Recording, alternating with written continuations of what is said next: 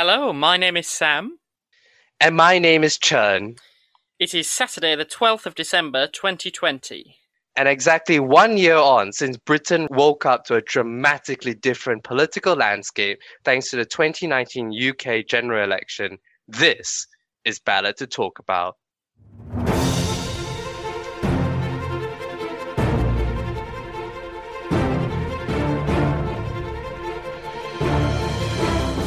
Hey Sam, how's your week been?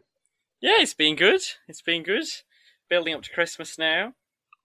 Definitely. Well, apart from the fact that it's coming up to the end of the year, can you believe we're now doing the 10th episode of this podcast? We have reached double digits.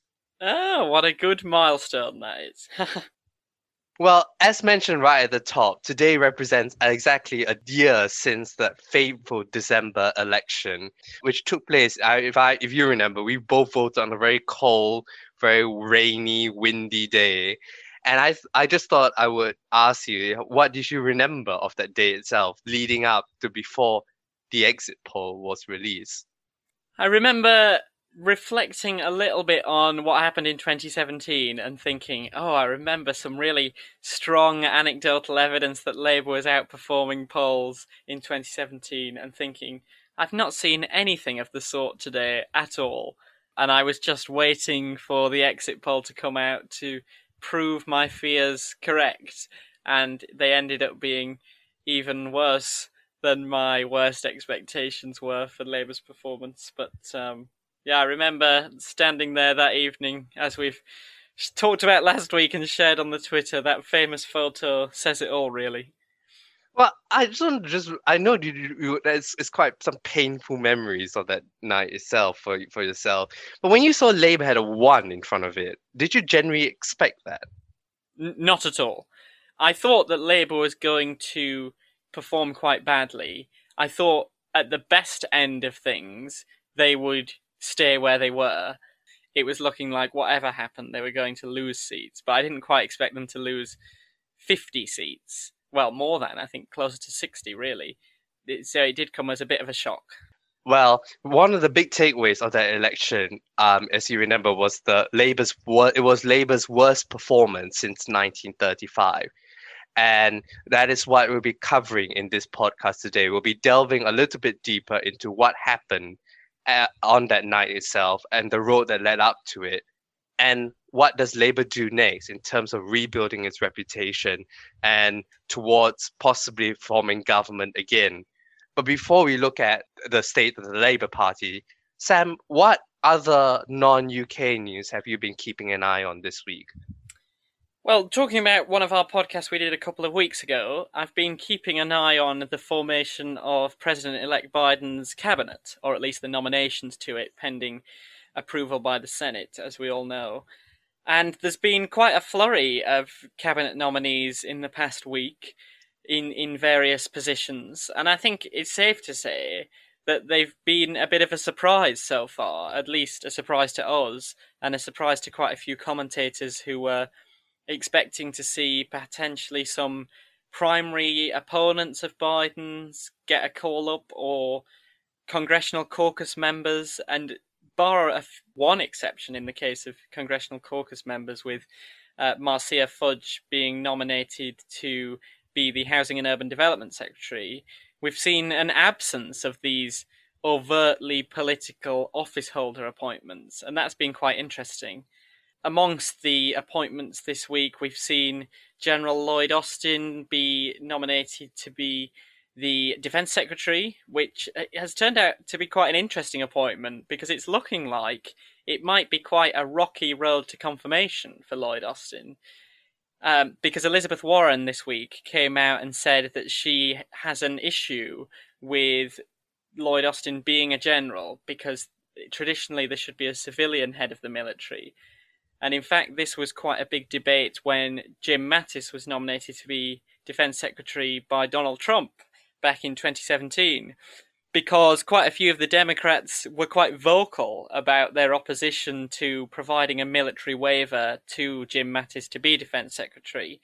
So really, now that Lloyd Austin's nomination is coming around, a lot of those members of Congress should be having the same reservations. And at least in the case of Elizabeth Warren and a few others. We've seen that this week. So it'll be interesting to see what happens in that confirmation process and whether Lloyd Austin in the end has to rely on Republican votes, which I do think in this case on the military front might come his way. So I think he will be okay.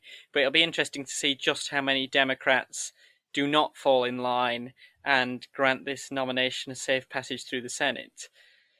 As well as that, we've seen Tom Vilsack nominated to take up his old post at Agriculture. As I said, Marcia Fudge has been nominated to be Housing and Urban Development Secretary, which is very interesting because she's actually the only sitting member of Congress so far who has been nominated to take a post in the Biden cabinet, except Kamala Harris, who's obviously the vice president-elect. But so far, she's the only sitting member of Congress to have been nominated to take up a post. And we also saw Dennis McDonough be nominated to take up the Veterans Affairs post, which both of us thought was going to go to Pete Buttigieg. And we've seen an absence of his name on this list, amongst others.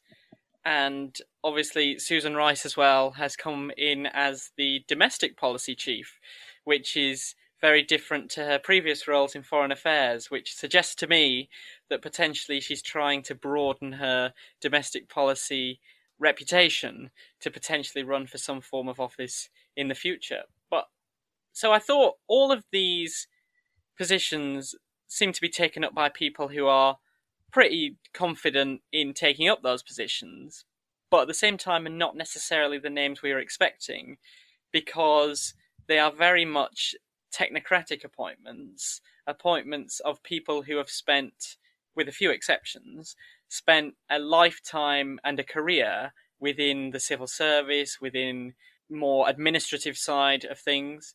So do you think that these appointments are effective ones because of that, or do you think they're too safe because of that? I have to say, like you, been a bit surprised about some of the nominations coming so far, and I do wonder how these nominations will play out in a country that has gone very distrustful of Washington as an institution and as a place itself. We all knew that Biden is the ultimate Washington insider, and these cabinet picks does prove it. These people have spent decades in Washington itself, and this is not the youngest cabinet by any stretch of the imagination. The names of the people who are in there are people who, as we mentioned before, have served for many years. I think the one thing I would say is that when Biden chose his vice presidential pick, Kamala Harris, if you recall, she was long seen as the obvious pick for vice president. There was people that came late into the game like Karen Bass, but she was always the woman to beat. I think very much in regards to media speculation of the cabinet, it's turned out to be the less obvious choice has turned out to be the ultimate cabinet pick. I mean, I remember we talked a few weeks ago about whether Biden is building an Obama 3.0 cabinet or something like that. And this week we got two indications that could potentially be the case, with Tom Vasilek, the former Iowa governor who previously served as agriculture secretary, now coming back into his old job, and Dennis McDonough, who was actually Obama's former chief of staff, now coming back to run the Veterans Affairs Department. The one thing that I picked up in your introduction as well is that you talked about members of Congress. I have to say, I found it really interesting now. If you look at members of Congress, it looks like the Democrats only have a majority of 4 in the House. And right now, not only is Marcia Fudge, but also Cedric Richmond is also going to take up a role within the Biden administration. Cedric Richmond represents a Louisiana congressional district, and Marcia Fudge is from Ohio congressional district. They are both very safe Democratic districts. You wouldn't expect normally to be having trouble in those districts. So potentially that's why. But then again, these seats take months for these seats to be filled. And I wonder whether Biden has made the calculation is that the House is led by Nancy Pelosi. And one of Pelosi's greatest strength is the fact that she knows where her caucus lies. And she's been able to unite the caucus and bring and whip her caucus to get important votes through. We saw this with Obamacare. We saw this over the last 2 years as well. So maybe on the House front, Biden felt more confident because he knows Nancy Pelosi's strength and corralling a caucus or getting a caucus to vote in line is definitely one of her strengths. I think on the Senate side, it's really interesting because we talked about the fact that we early on throughout in the year that a lot of ex-Biden primary opponents who actually came from the Senate, people like Cory Booker. We said a few weeks ago that we thought Amy Klobuchar was likely to become the agriculture secretary because of the fact she's from Minnesota. But actually, I was thinking it just now that Biden was vice president during a time when, throughout the Obama presidency, and one of the big upsets of that presidency was the Senate loss in Massachusetts, which was is a safe Democratic state. It took away their ability to avoid the filibuster. Exactly. And okay, that vacancy was created in a different way. That was due to the death of Teddy Kennedy, and it was won by Scott Brown, who eventually lost it in the 2012 election to Elizabeth Warren. But I wonder whether Biden saw that special election, how the Democrats could lose such a safe seat, and therefore was more nervous about nominating people to the Senate in a Senate which is already going to be very difficult, which will remain in Republican control. It wasn't a 59-41 Democratic split during the time of the Massachusetts Senate special election. So I wonder whether that played into his now reluctance to nominate Senate colleagues to the posts of his cabinet. What do you think, Sam? I think you're very right. And I think something else that also potentially plays a role in why we've seen a lot of technocratic appointments. Now, I take your point on people being quite skeptical of Washington insiders, but I wonder if after quite a, well, shall we say, turbulent period in American political history in the Trump administration, on top of that, we have the COVID-19 pandemic going on. I wonder if people actually are about to appreciate people being put in positions which they're actually seasoned experts on, rather than the sort of broad mandate that sitting congressmen and women have, and whether they'd actually value people who know a lot about that area being put in that position because they want to see effective policy delivery at the moment. And maybe the public won't really notice it that much because, let's be honest, none of these really are household names at all. And maybe that will work in their favour because it's not people who a lot of Republicans specifically have a political aversion to, so won't listen to them. And a lot of Democrats don't necessarily have a view on which side of the Democratic Party they sit on. It's not a partisan appointment. It's what the executive was meant to be in originally when the founders were deciding how the branches of government were split up, which is that the executive were meant to be independent appointments to run civil service departments. They're meant to be an extension of what the UK would describe as the civil service, and maybe this is a slight return to that, with a tinge of Democratic partisan leaning, because they were all, well, most of them were Obama administration officials as well. I take your point on people wanting, potentially in this COVID period, wanting more experts. I mean, if you look around the world, a lot of chief health officers and chief medical officers have now become household names. Professor Chris Whitty in the UK, everyone knows who he is. And I wonder whether Biden was looking for basically Dr. Fauci's in their respective portfolios, as in people who might be slightly under the radar but knows his stuff, which, given that they're taking over an administration which has clearly uncooperated with the incoming one, they had to hit the ground running, particularly in a time in which it's very uncertain. There are a lot of crises going on, both health-wise and the economic front as well.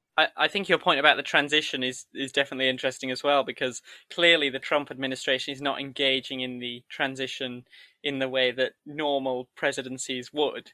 So getting somebody who has at least some sort of administrative experience or has worked in the executive before would hit the ground running even more so, because they don't need to engage in the kind of formal transition that would be expected for absolute newcomers to the department, because they do sort of know their way around. So that will benefit them as well.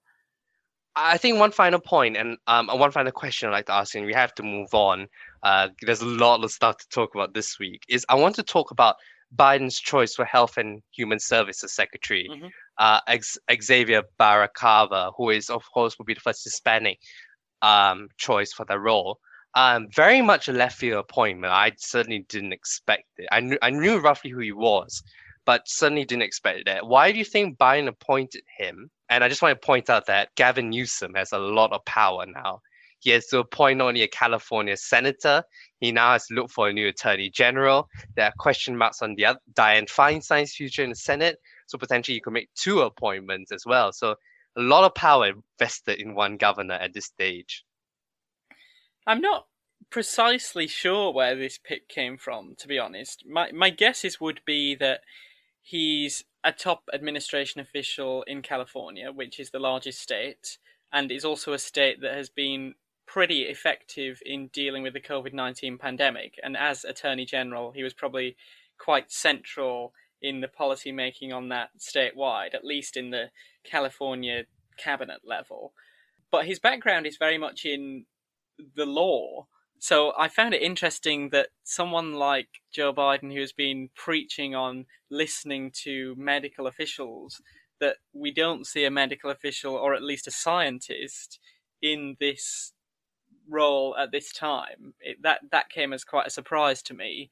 But if you look at the health team more widely that they announced when they announced Xavier Becerra's appointment, you do see a lot of medical and scientific officials around him. So I wonder whether they just needed someone who had experience in running quite an expansive department as California Attorney General, supported by people who can give him the scientific and medical advice he needs to deal with the pandemic.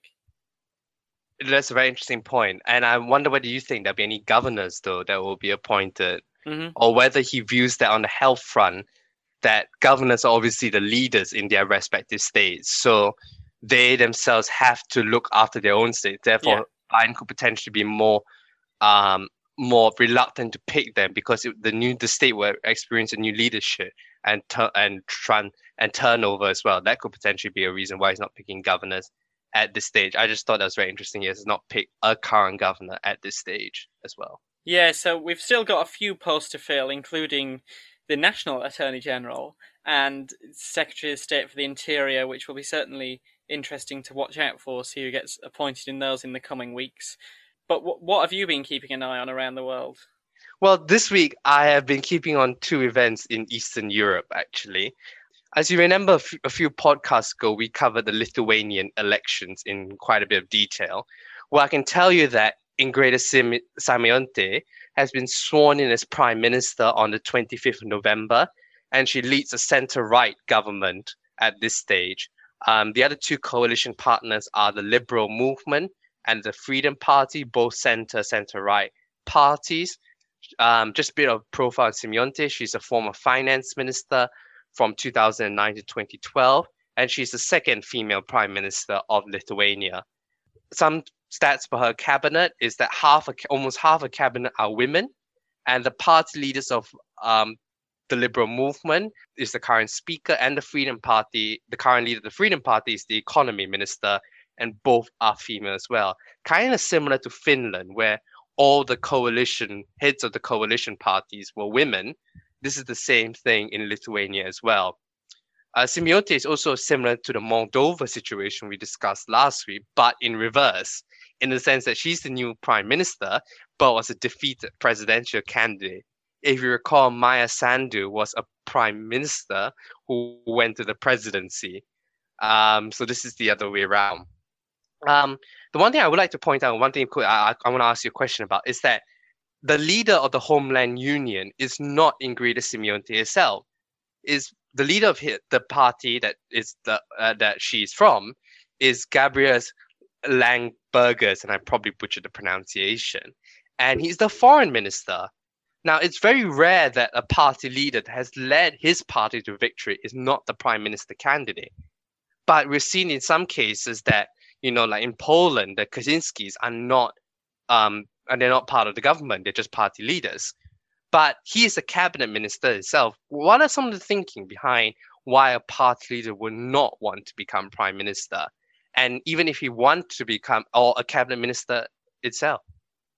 Yeah, I think that's very interesting. I didn't clock that when I saw the cabinet announcement, but I wonder whether it is mainly to do with because of the electoral system they have there and how the Homeland Union are now leading a government having got about 25% of the vote, maybe even less, that actually appointing your prime minister becomes part of the coalition discussions, and having the leader of the party leading that government makes it more difficult to forge these kind of partnerships because it feels like one party is the out and out leader of this government and the other ones are just subordinates. Whereas if your leader is shunted to, I mean, still a pretty respectable position. I mean, in a lot of countries, foreign minister is the second in command in some respects. Think of the United States, apart from the vice president, the Secretary of State is the top position to hold in the administration. I wonder if maybe that was a calculation going on, that if we were wanting to form a stable coalition government, it should be led by somebody else. Possibly, I think that's a very interesting thing that you could bring about as well. I also wonder whether in his case, maybe she is just much more popular than the party itself. Mm-hmm. So a lot of his performance, which allowed his party to come back into government, was because of the fact of her coattails, rather. Yeah. And therefore she had to become prime minister. But that's an interesting point. The other main story that I've been following as well is that we recorded a podcast last Friday, and on Sunday it was the Romanian elections. It saw the Social Democrats, which are basically the remnants of the old Communist Party, top the poll with around 29% share of the vote.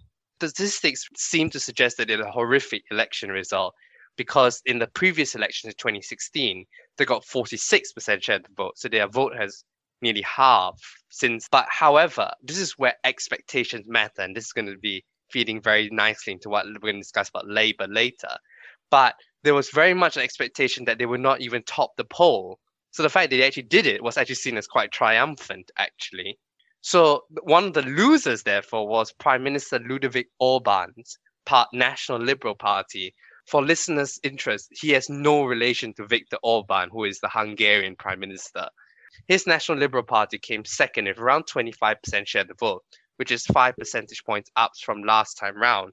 But nevertheless, the numbers were thought to be disappointing given the turbulent term the Social Democrats led. I mean, we talked about Peru having 7 prime ministers in 3 years or something like that. There have been numerous corruption scandals that Romania has had since the last election in 2016, and they went through 3 prime ministers in 2 years until Orban took over in 2019. Orban has subsequently resigned as prime minister, and so he's not expected to lead the government.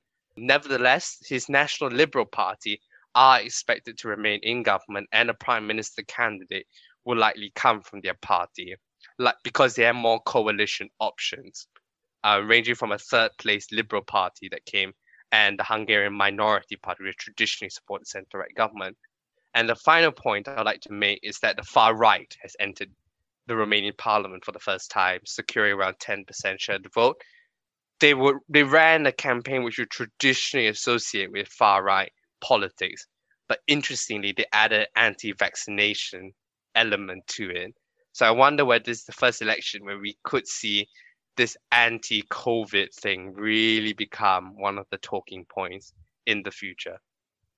Very interesting. Yeah, so that's the Romania fallout, and we will keep listeners posted on who the next prime minister is and there's bound to be interesting takeaways from it as well. But one of the things that we talked about early on about Romania's Social Democrats Party is the fact that they outperformed expectations despite the share of the vote. And one party which over 2 elections have really done one election better than expected and the other significantly worse than expected is the British Labour Party, isn't it? It is, yes, and it will be the British Labour Party that is the central discussion of today's episode.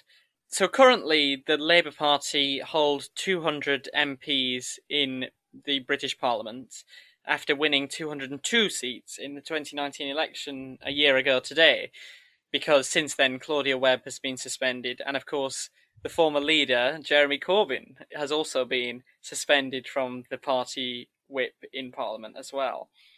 In that election a year ago, Labour lost 54 seats to the Conservatives and gained only one, which was Putney in London. And since then, Sir Keir Starmer was elected the new leader back in April with 56% of the vote, and has been trying to overhaul the image of the party. And to illustrate that, there are 6 Corbyn shadow cabinet members who kept their job in Starmer's new cabinet, and 7 individuals stayed in the shadow cabinet but changed position, and one of them since has left their role. That was Rebecca Long-Bailey, who was dismissed back in June. And so of the 34 positions in that cabinet, there are only 12 currently held by people who served in the Jeremy Corbyn shadow cabinet. So it really is a changing of the guard in the Labour Party under Keir Starmer. And none in the top roles as well. Yes, none in the top roles. There was a significant overhaul in the top roles. But we are seeing at the moment that the Labour and the Conservative Party are roughly even in the opinion polls, which definitely is not what we would expect from a party who have been in opposition for 10 years. And interestingly, it wasn't until September of this year, since last year's election, that the Labour Party polled in first place in an opinion poll. And to put that into context, after the 2017 election, the Labour Party were ahead pretty much persistently for the rest of 2017, for the 6 months after that election. So it's normal for a party to get a polling bounce after losing an election, especially after being in opposition for quite some time. I think Ed Miliband was polling in the lead for almost the entire duration of the 2010 to 2015 Parliament, sometimes by double figures. But Keir Starmer's Labour Party has not quite managed to maintain any kind of lead this time round, and that's something we'll certainly talk about later on, because we're going to be taking a deep dive into how Labour has performed in the last year, the performance of Keir Starmer and his team in particular, as well as what the prospects for Labour going forward might be and how they solve their problems. And I think we should maybe start with the 2019 election with the Labour Party. So in that election, one of their biggest issues was that the former Red Wall completely collapsed, almost in its entirety. Now, these were Brexit heartlands, and that issue quite clearly played some kind of a role in this election. It was a centrepiece in the 2019 election. But I don't think even the most pessimistic people in the Labour Party expected it to go that wrong, did they? No, I think I certainly didn't get the sense that it was a party heading for an election defeat of around 200 seats. It certainly didn't feel that way. No, it certainly didn't feel that way. I think as well, this is where I'm going to come back to where something expectations matter. I think very much in 2017, Labour was seen as not anywhere near office. And people assumed that the Conservatives would get in either with a small majority or the landslide election victory that Theresa May looked like was going to have until right to the very end. And so therefore, given that Labour were nowhere near power, they thought, oh, we like this kind of policies. We have sympathy to them. The Tories ran a bad campaign. I'll vote for them. They didn't see much loss in voting for Labour. But in 2019, they saw the 2 years of the hung parliament, the Brexit deadlock in parliament, the numerous meaningful votes, if you remember. And Labour were that much closer to power. And so therefore, much more of the spotlight fell on them. And therefore, the shadow cabinet performance came out. Therefore, how the policies would be costed that they were proposing came out. And I think that's where, because of the fact that the spotlight fell more strongly on them, that surge didn't really happen. Is that they were proposing the same things, but because they were that much closer to government, they also they didn't really give a convincing argument about how they were going to pay for it, and it wasn't very much trusted about how they were going to pay for it. And don't forget, the biggest difference was that Jeremy Corbyn was seen as much more likely to be the prime minister, or was definitely seen much more in the media's eyes of having a better shot in 2019 and 2017. And when people thought about it, they thought back to maybe some of them were insulted by his patriotism over his long political career, or his response to the Salisbury attack, didn't like that, or his general, portrayal as a leader. And therefore, what might seem a novelty in 17, by 19 definitely had worn off. That's what I think was a large part of that difference, really. Yeah, and let's not forget one big thing that occurred within the Labour leadership between 17 and 19, particularly heightened in 2018, was the emergence of the anti-Semitism scandal within Labour that I don't think many people expected to catch fire nationally as much as it did, because what was exposed in the Labour Party throughout the BBC Panorama documentary, as well as anecdotal evidence from former Labour MPs, Luciana Berger, Ruth Smeeth, who experienced the same sort of problems, Margaret Hodge, and Louise Ellman. This scandal emerged within 2018, and Labour were never able to shed the problem. And in fact, Keir Starmer is still trying to solve the problem.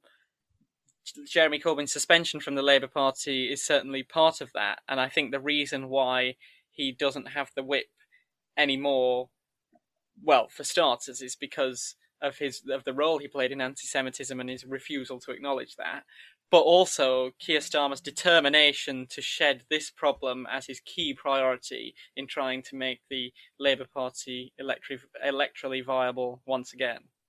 I mean, we just look at his first speech. He referenced he wanted to tear anti-Semitism out from the roots of the Labour Party. Suggesting that, given he said in his first speech, his priority in tackling anti-Semitism, but the language he used suggested that the depth of anti-Semitism has reached far beyond and within the bowels of the Labour Party, much, much deeper than what is frankly acceptable to him. So that is, and I think you're right, that the anti-Semitism issue played a big part in convincing a lot of people that he was potentially ungovernable. So let's talk about Keir Starmer. So he's now been leader of the Labour Party for 8 months. And as we said at the beginning of this discussion, he is not particularly polling where you would expect a party who's been in opposition for 10 years to be polling, largely because it was quite a deficit to climb after the 2019 election, where Labour had their worst performance in nearly 100 years. But how do we think he is doing in terms of climbing that mountain? Do we think he is doing as you would expect him to do as you're trying to reform a party that really had a very poor reputation in the past couple of years? Or is he underperforming where you would expect someone in that position to be? Before I give some of my thoughts, I'd like to ask you this question, is that, do you think Labour can win government in the next election? Or the Labour leadership thinks it can win government in the next election? Or do they see it as more of a 2 elections process? Maybe the first election is to deny the Conservatives a majority government or get close to them in terms of number of seats in a hung parliament situation. Then the next election, aim for government. Or are they trying to get to government in one term? I think that's an incredibly tricky question to answer, because I think it depends a lot on how the Conservative Party turns out, particularly on whether Boris Johnson leads the Conservative Party into the next election. But I think most people, if they wouldn't publicly acknowledge this, would privately acknowledge that this might be a 2-election process, and it's about restoring reputation and then becoming a serious party of government. Now, I think we're going to talk about this in a little bit, so I'll let you come in before I expand on this. But I think one thing that has maybe changed the calculus on that is the COVID-19 pandemic. But as I said, I think we'll be coming on to that shortly, so I'll let you talk about Keir Starmer a little bit before we expand. Yeah, how he's performed, I think it was very interesting to me, because let's take the issue of Brexit. Like he was seen as the architect of the people's vote, and was seen as the Remain side very much throughout the 17 to 19 Parliament. But since the election, he's taken a very much. He's aware that Labour has to do better amongst the Red Wall. So therefore, his tone on he's adopted a tone. I do not really want to talk about Brexit, because it will reignite that split within Labour. I feel, which shows to me he is serious about gaining power because he's trying to appeal to the Red Wall voters for them to consider them to vote Labour again. And one way he's also, I would say that backs up my argument of him, very much him seeing himself as wanting to be prime minister, is the fact that he actually took the whip of Jeremy Corbyn. And before that, what took the whip of the darling of the left, Rebecca Long Bailey, and who came second in the leadership contest. He sacked her from the shadow cabinet also because of anti-Semitism as well. So to me, this suggests that it's a man serious on wanting to become prime minister, and therefore having to change reputation, as you said, and portraying strength and competence, unlike the Conservatives right now during COVID. So I found that stance on Brexit as a good indicator of his seriousness of wanting to be prime minister. But I have to say, I'm not yet convinced whether he is able to rise to prime minister material yet. But then again, Boris Johnson was not always what you have seen as prime minister material, have you? Or what we traditionally seen as century. Or what we traditionally seen as prime minister material. So I think he is on his way there, but he's not quite the finished product. That's how I would describe him as well. Mm-hmm. If you were Keir Starmer, would you be worried about the fact that you haven't yet established a lead in the preferred prime minister polling, for example? Or do you think that is quite a consequence of the fact that to the wider population, Boris Johnson is just a lot more well known? I think, first of all, regarding the preferred prime minister state, I read an article which looked at the preferred prime minister polls in Australia, and it said that generally, if an opposition leader is leading the prime minister in the preferred prime minister state, that usually means that there's going to be a change of government in the next election. So the preferred prime minister numbers do tend to favor the incumbent, actually. Mm-hmm. So the fact that Keir Starmer is doing roughly even suggests to me that he is doing relatively well as leader. And it was worth pointing out that Theresa May actually led Jeremy Corbyn in the preferred prime minister stakes, largely throughout her very turbulent tenure as prime minister. So yeah, so I think that's what I would say about Keir Starmer. I think the other thing about Keir Starmer is that the opposition is not just defined by one man, which is Keir Starmer. If you look at Labour, they also had to.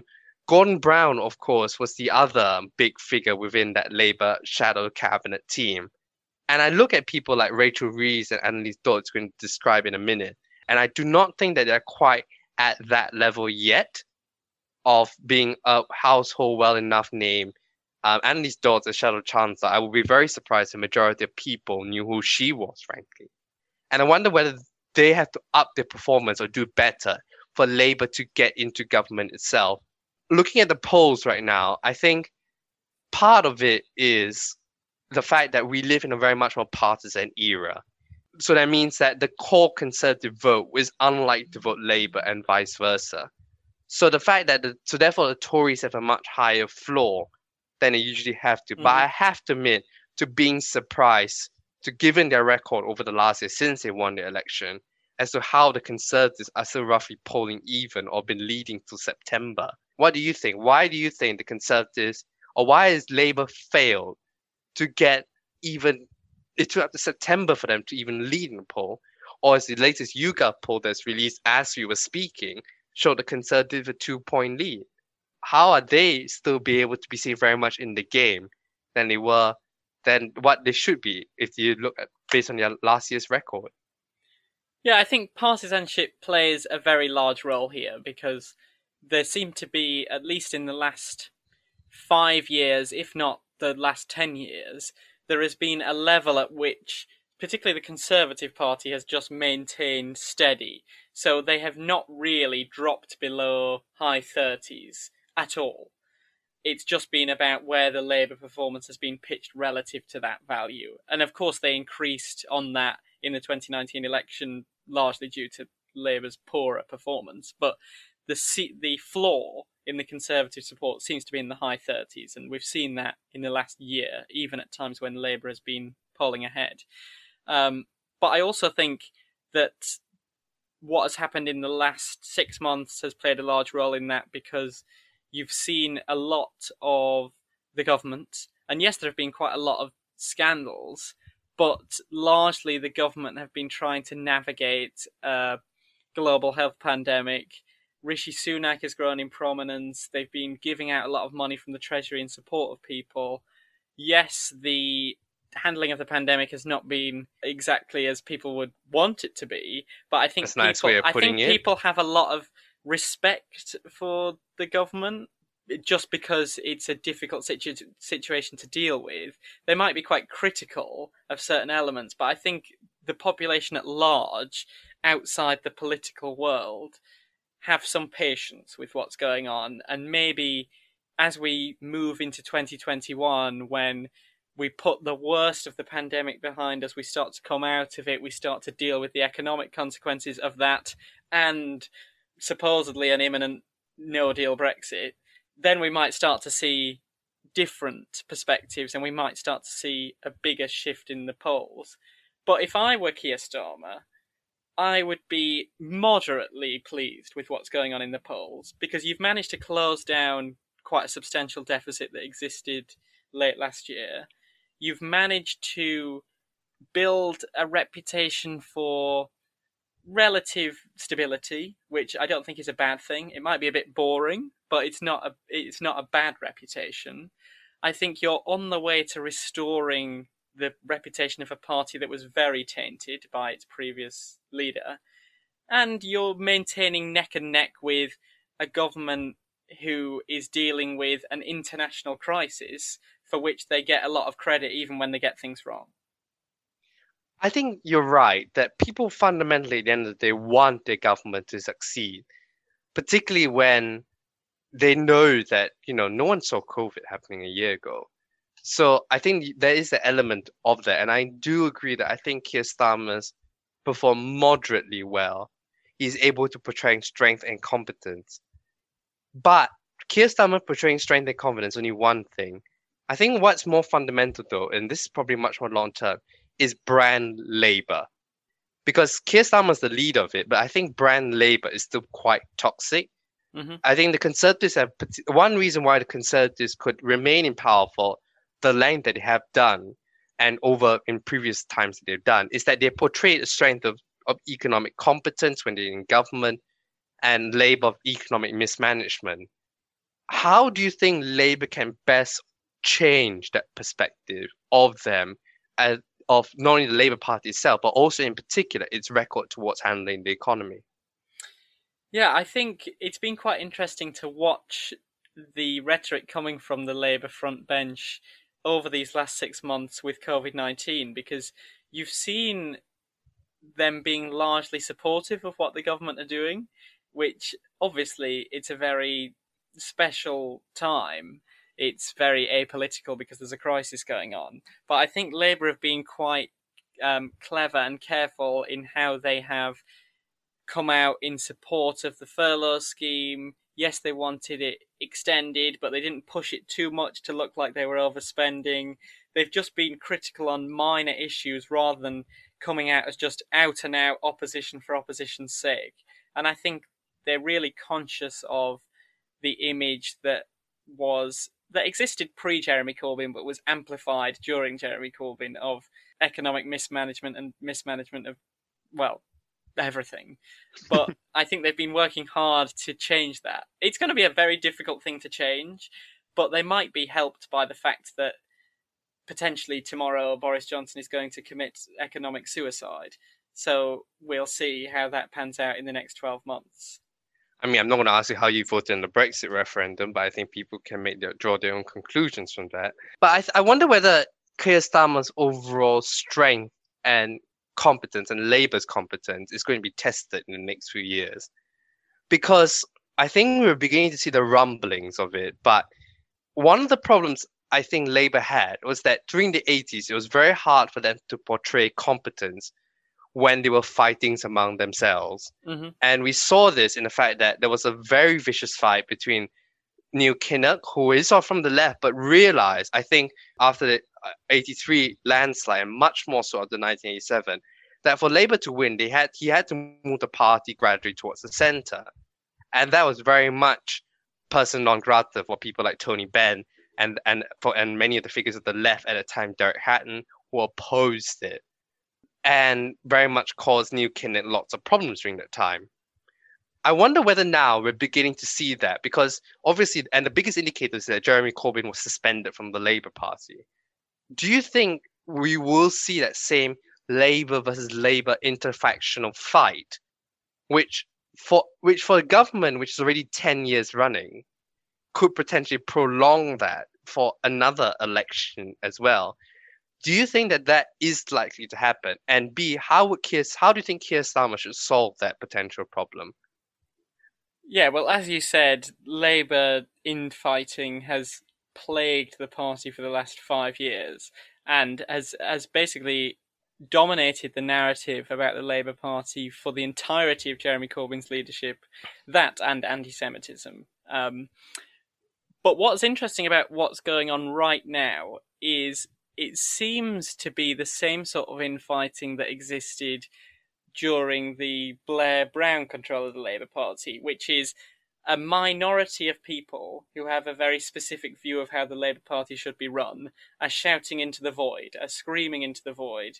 And it's interesting that something that is making people like Richard Bergen and John McDonnell and Len McCluskey angry would have absolutely dominated the headlines for the last 5 years. And yet, right now, it's gone.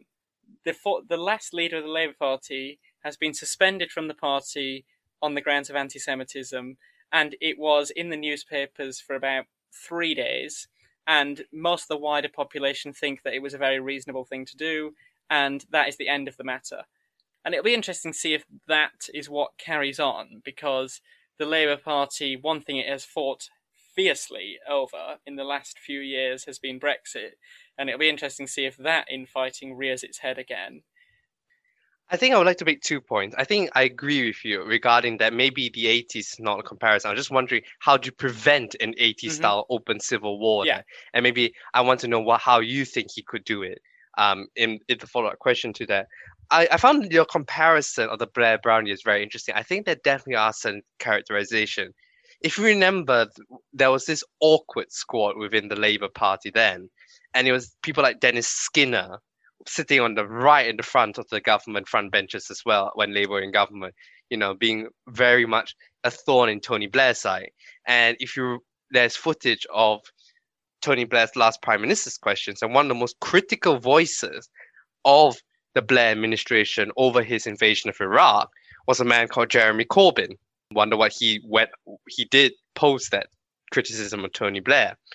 I think when we characterize the left within the Labour Party, I think we have to make a distinction between what I would call the practical left, and I would classify people like Angela Rayner and into this category. People who are left of quite on the left of the Labour Party, but are realistic enough to work with others to get to their aim, or modify their views, or certainly present it better in a way that could be more appealing to British people, rather than the hard left, which is people like Richard Bergen, Diane Abbott, who are your way or the highway kind of politician within Labour. Well, I think in answer to your follow-up question and a comment on what you just said, one thing Keir Starmer needs to continue doing, which I think, in my opinion, he's done quite effectively in the last 7 months, is make it very clear that he is not abandoning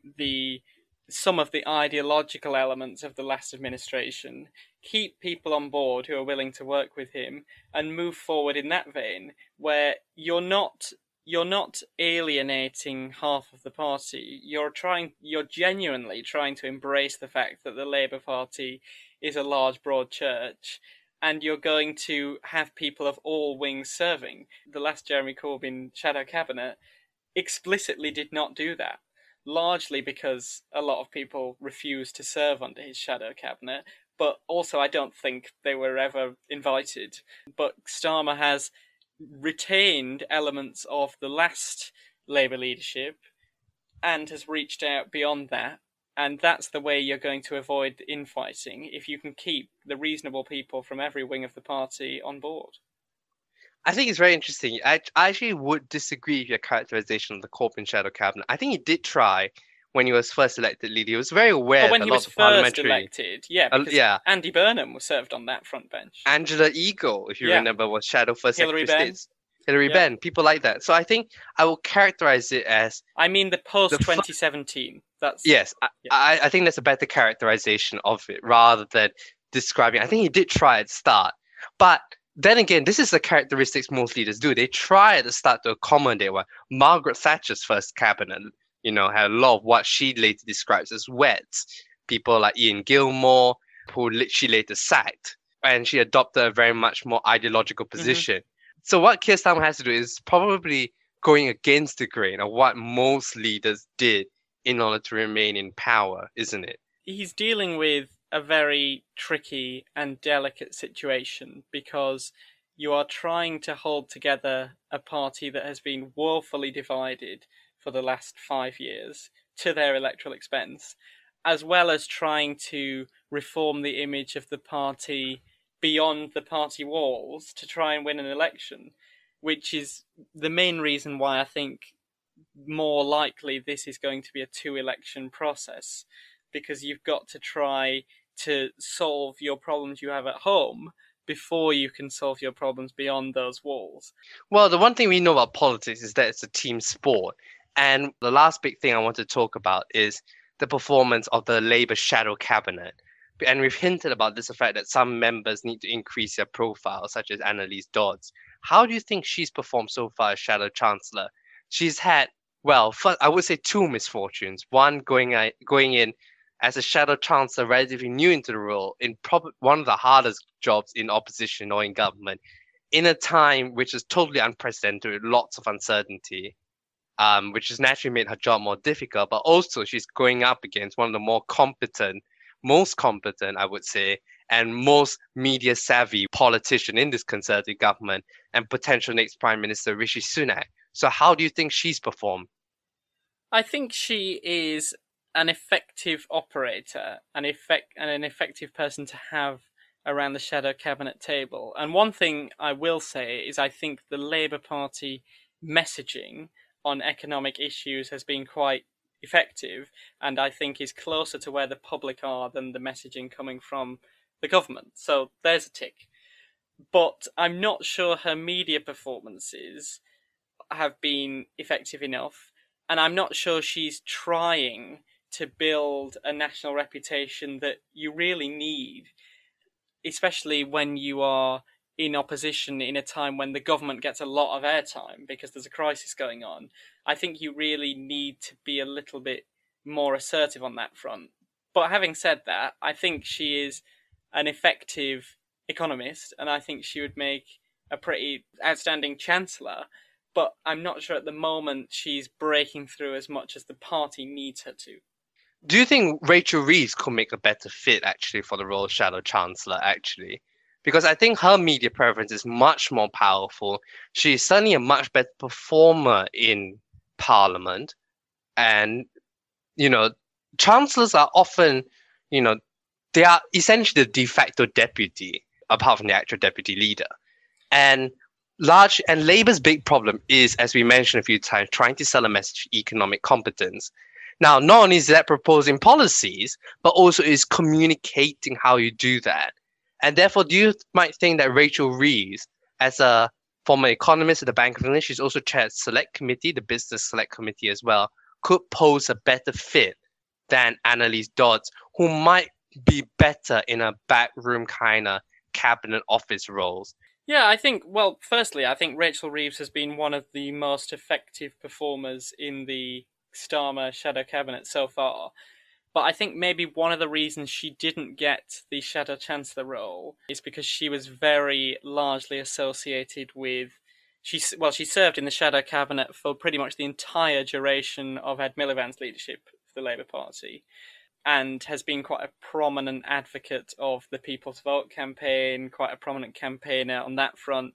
And I think she would have been quite a risky appointment in the early days of Keir Starmer's leadership, because it would seem to some people that this was an indication of where the party wanted to go, which I think would have displeased quite a few members of the party.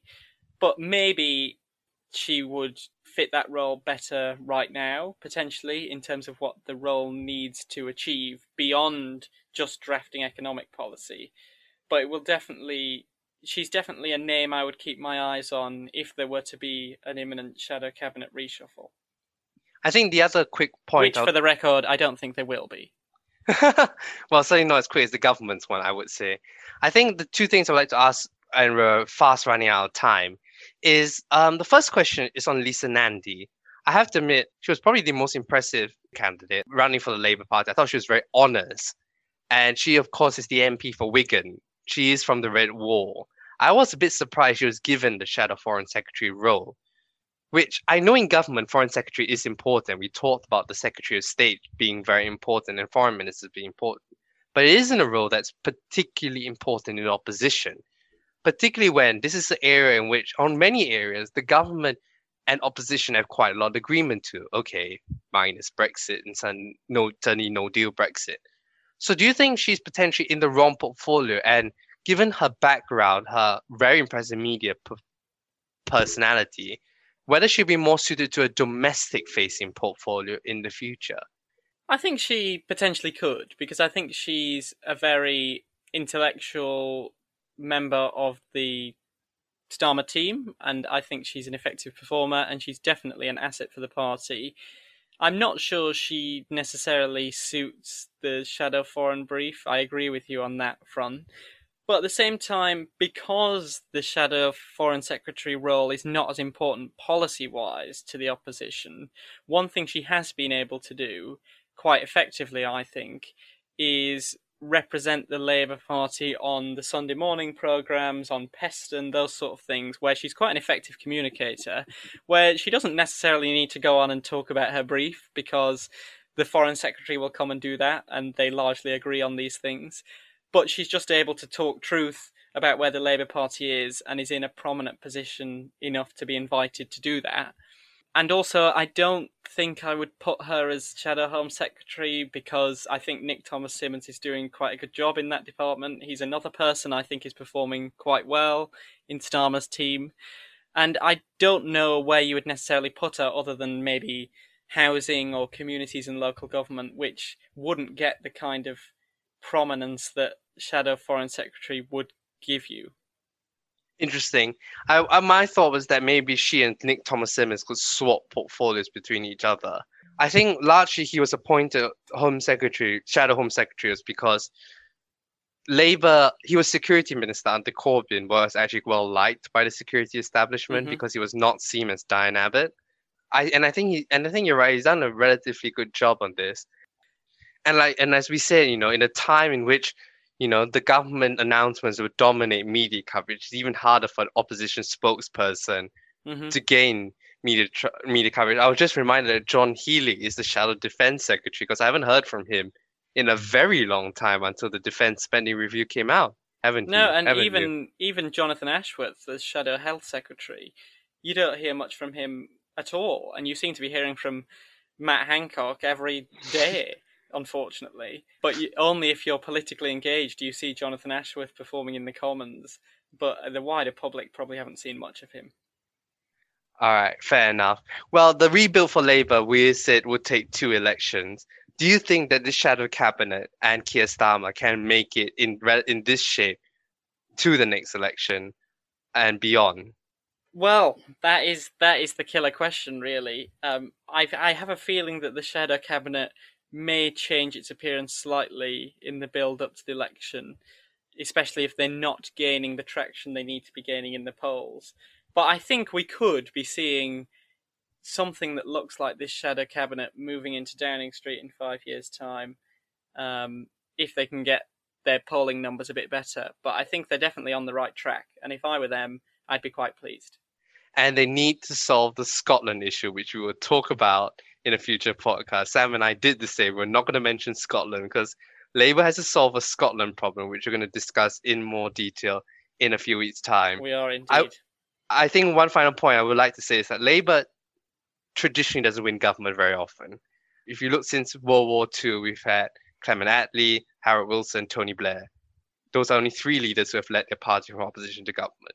Keir Starmer's task is very difficult, isn't it? Why do you think Labour and why the social democratic parties find it more difficult to gain government? Generally, they tend to be broader churches in terms of their inner ideological views, so there tends to be quite a lot of infighting, which the Labour Party is definitely no stranger to. And generally, centre-right parties tend to be more popular on the economy. Their positions tend to be more popular in the wider population. So if social democratic parties are trying to win elections, they need to win it on something else. And at least recently, the economy has dominated the electoral cycle, so it's been very difficult to combat that. And that will be part of Keir Starmer's task going forwards, because I think we can both agree that the economy will be a central focus point in the UK and around the world entirely for the foreseeable future. Well, we're given our analysis. Let's see whether Labour can start working again. Yes, so that is it for the latest episode of Ballot to Talk About. Do join us again next time when we will be talking all things Brexit as the end of the transition period approaches. And we'll bring you up to date on the world of politics and elections around the globe as usual. So you can follow us on Twitter at @ballot_talk, and you can leave us a rating, review, or tell your friends about us. Until then, see you soon. I'll see you soon, Sam.